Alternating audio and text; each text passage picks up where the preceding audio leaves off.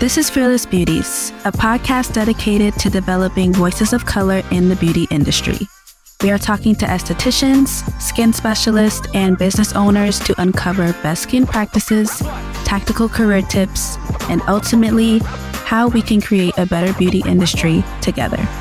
I'm your host, Taylor Phillip. And I'm your other co-host, Alina Velez. Welcome to the latest episode of the Fearless Beauties podcast.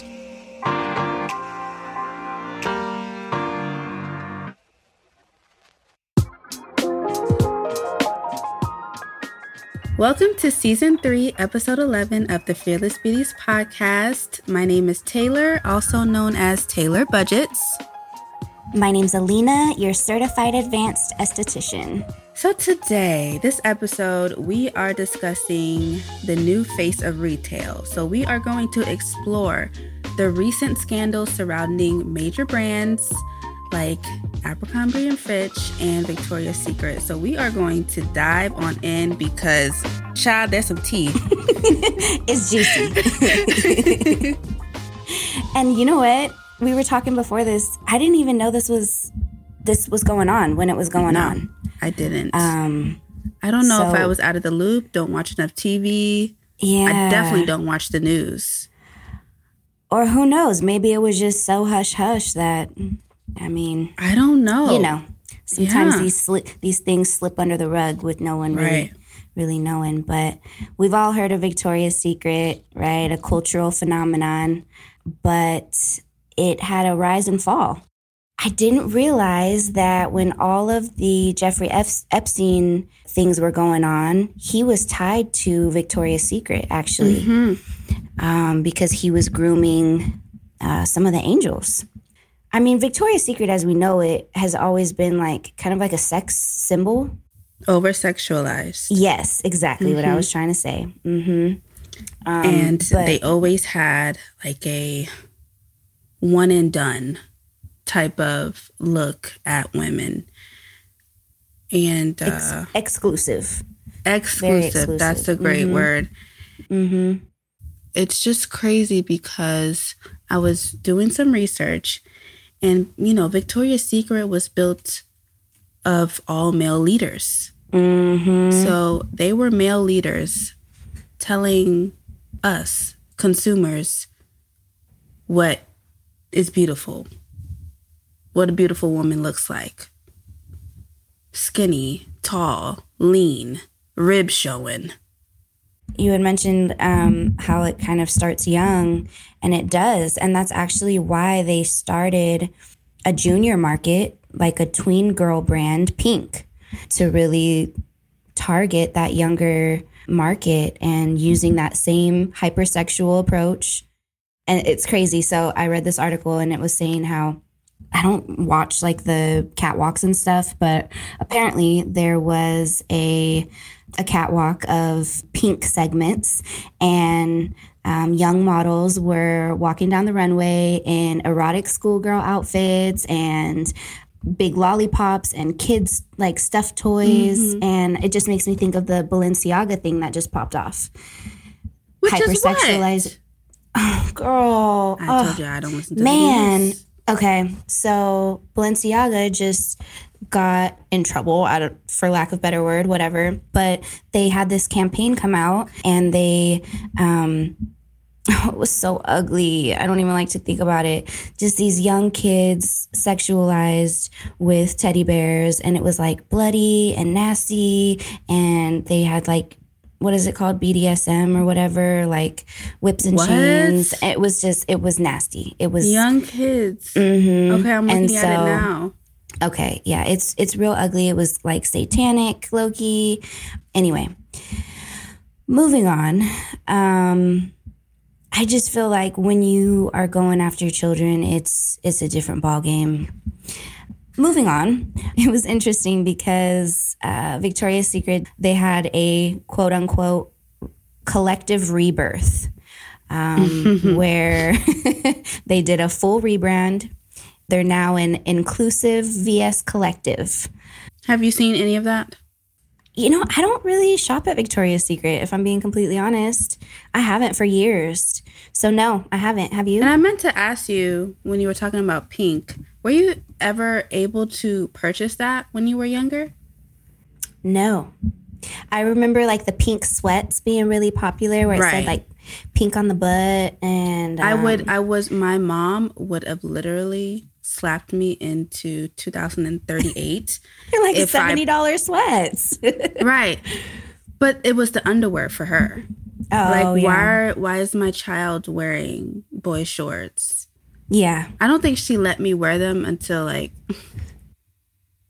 maybe 9th grade. Yeah.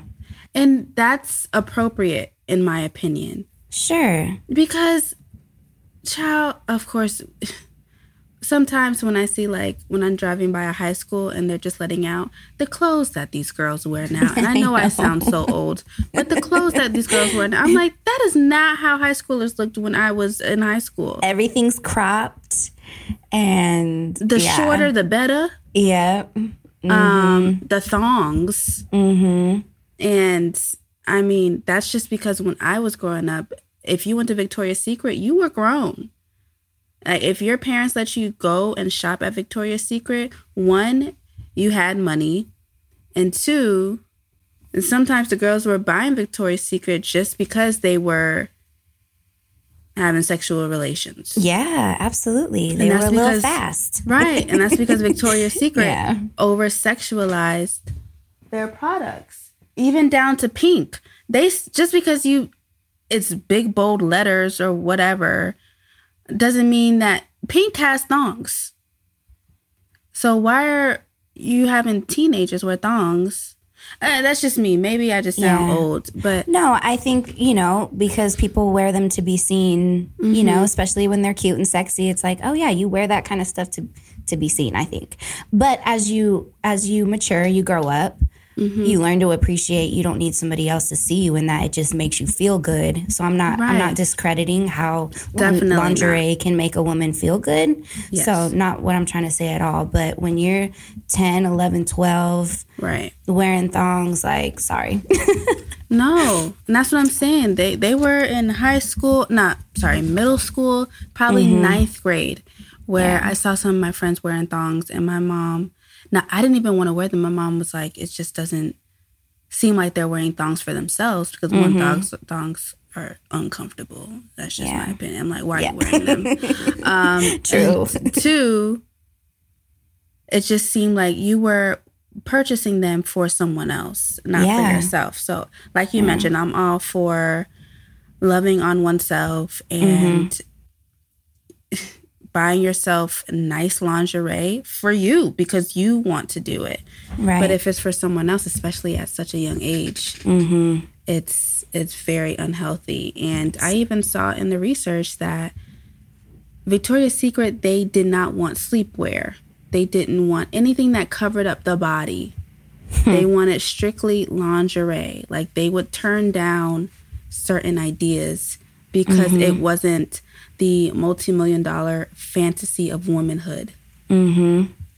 Yeah. So it's not what men want to see. Yep.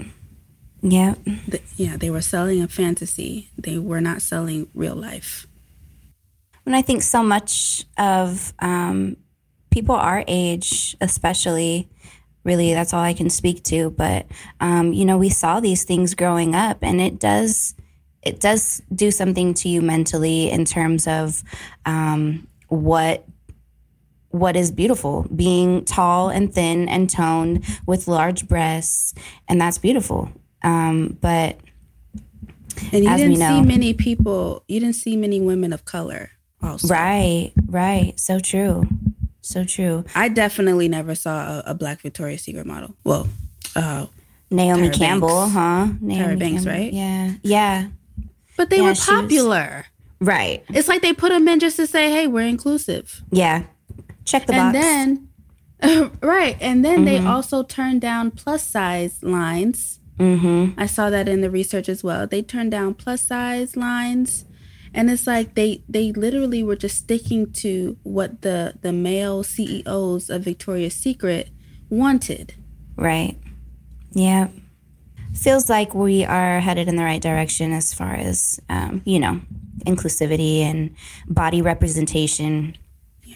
So there was a Victoria's Secret Angels and Demons. So it was a Hulu documentary? Yes.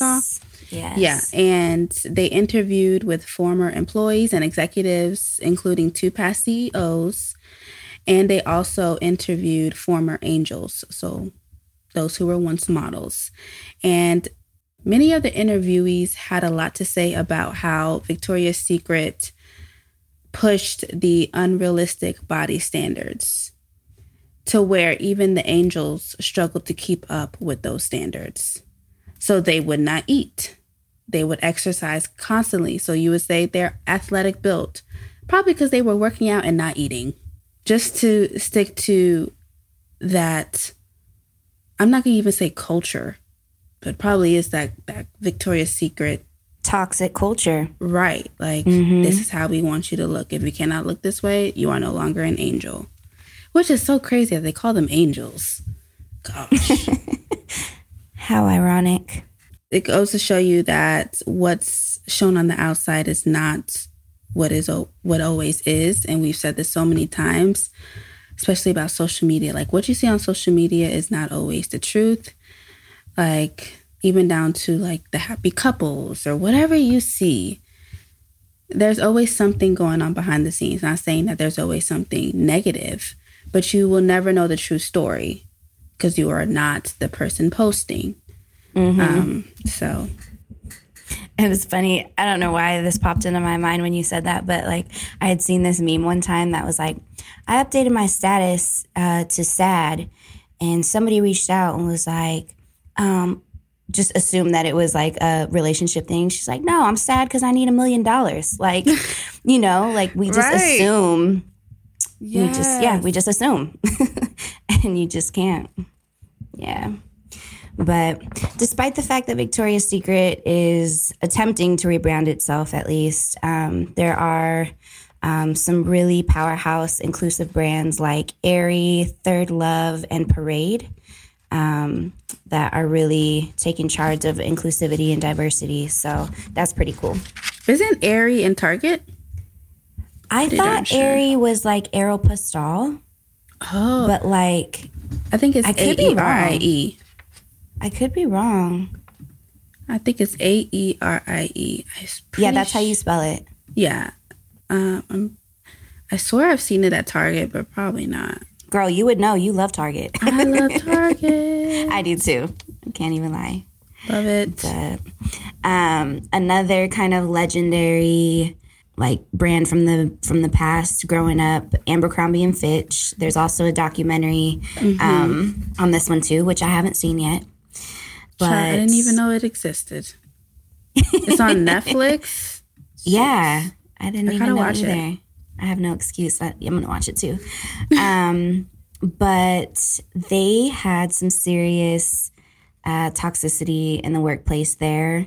They had denied to hire a Muslim woman who wore a hijab to her work practice, and very controversial. And yes, no, they ended up owning up to it and came out with a statement. But yeah, not a first for them either.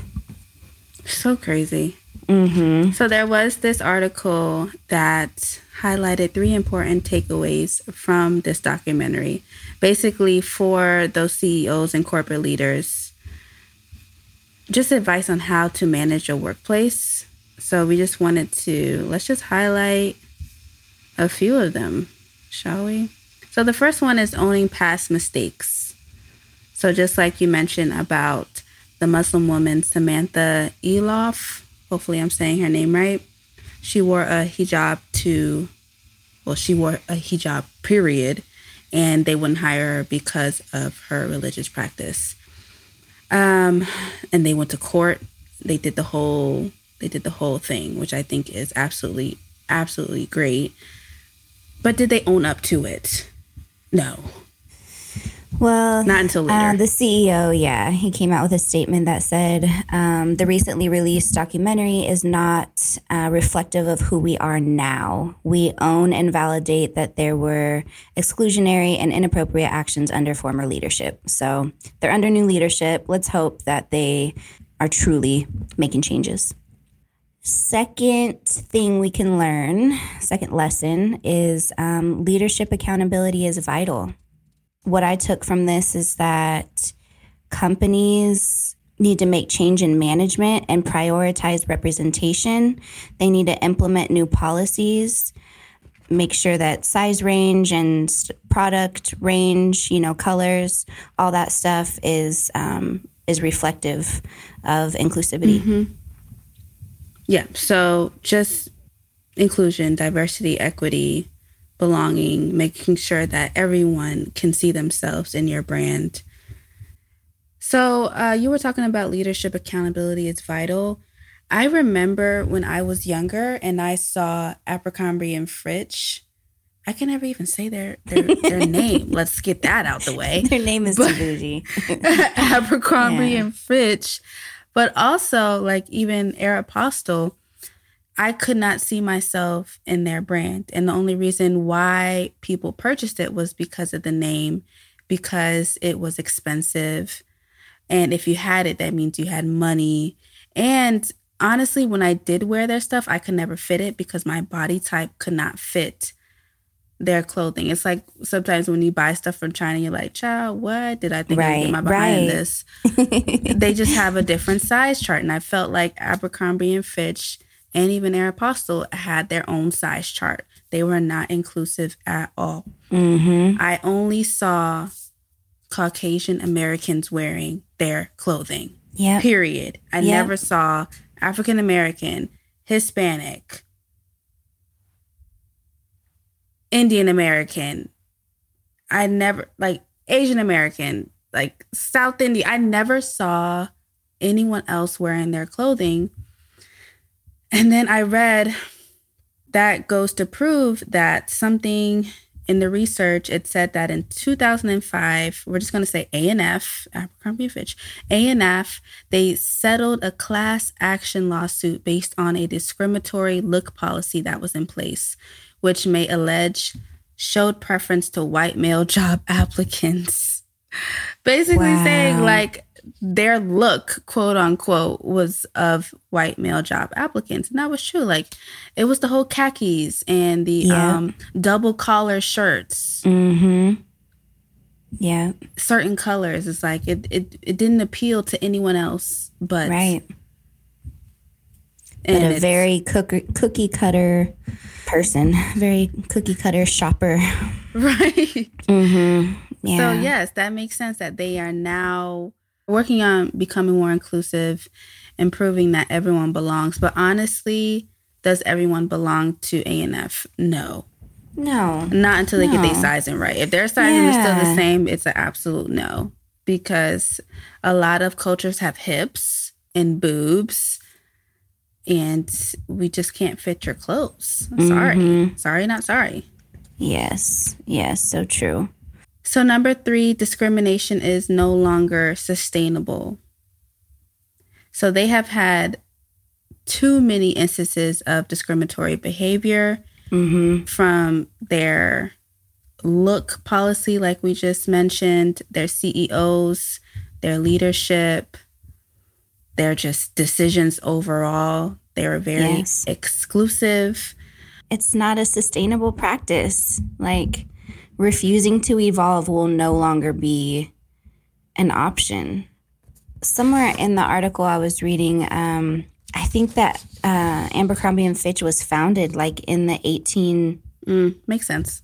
All you had to do was say 1800s, I think? Am I tripping, or did it really say that? I did see 1815, I think. And so imagine how different things were back then. Mm-hmm. I mean, come on. You got to catch up to the times. 1892. Yes. Still.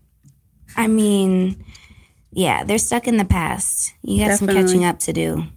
But the fashion industry has called for diversity. Has it really changed?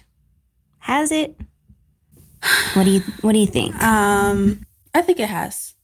I mean, I'm one, like, I've never understood, and this may be going down the rabbit hole, but I never understood fashion shows, because the clothes in these fashion shows, you won't catch anyone wearing them in real life. Like, where are they wearing them? Yeah, right. And if they wearing them, people gonna be like, "What the heck are they wearing?" They go to the store and they just wearing some like.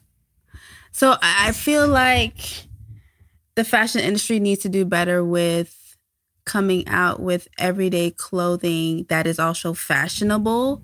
Sure, on their runways, so that people can actually watch it and actually say like, "Oh, let me go to that website and buy that." Because I'm going to an event. Yeah.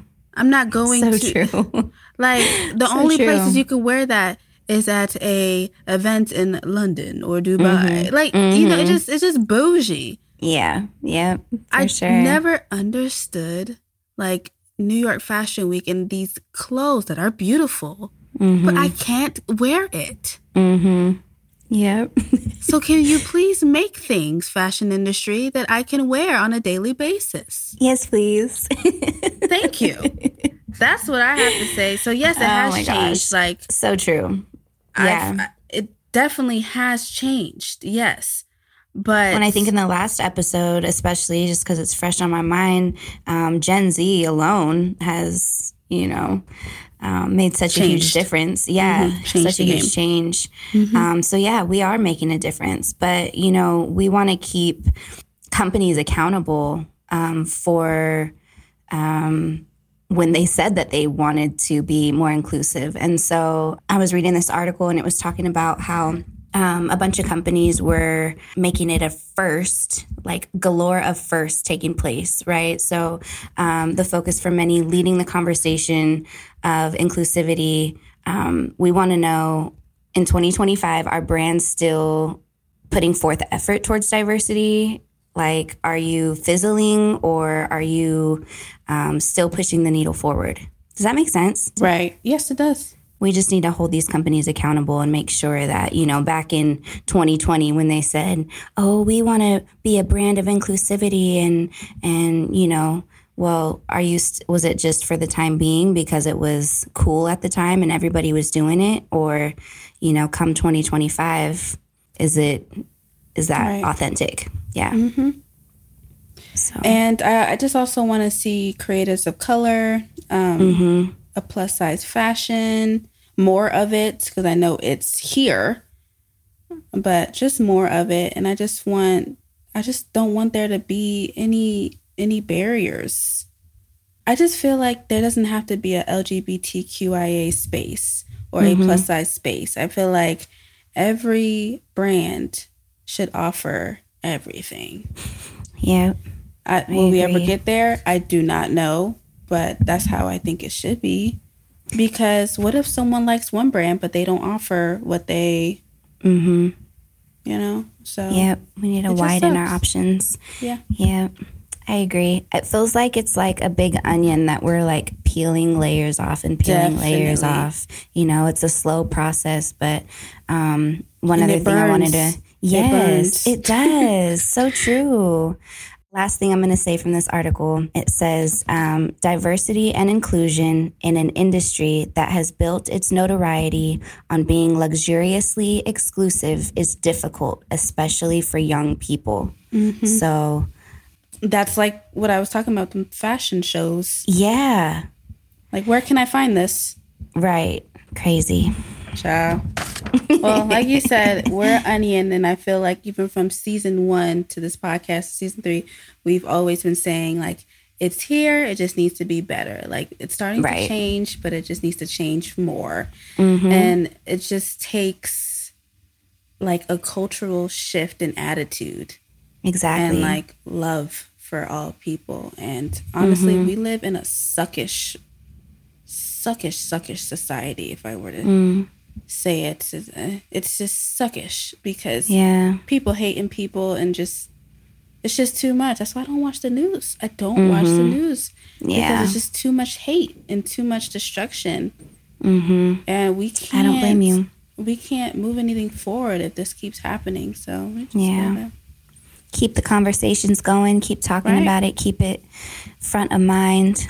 Yeah, absolutely.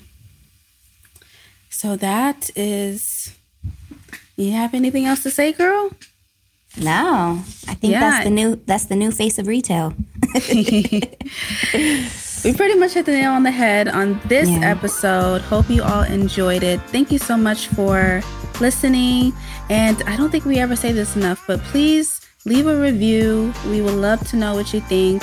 Leave a rating, 5-star preferably, just so that all these podcast organizations and such can push our podcast to the home pages. Yes, please. It helps us. Yeah. So thank you all so much. You can find us on all platforms at Fearless Beauties. You can find me at Taylor Budgets. And you can find me on Instagram at True Skin Lab. Okay, we will see you in episode 12. Take care. Bye.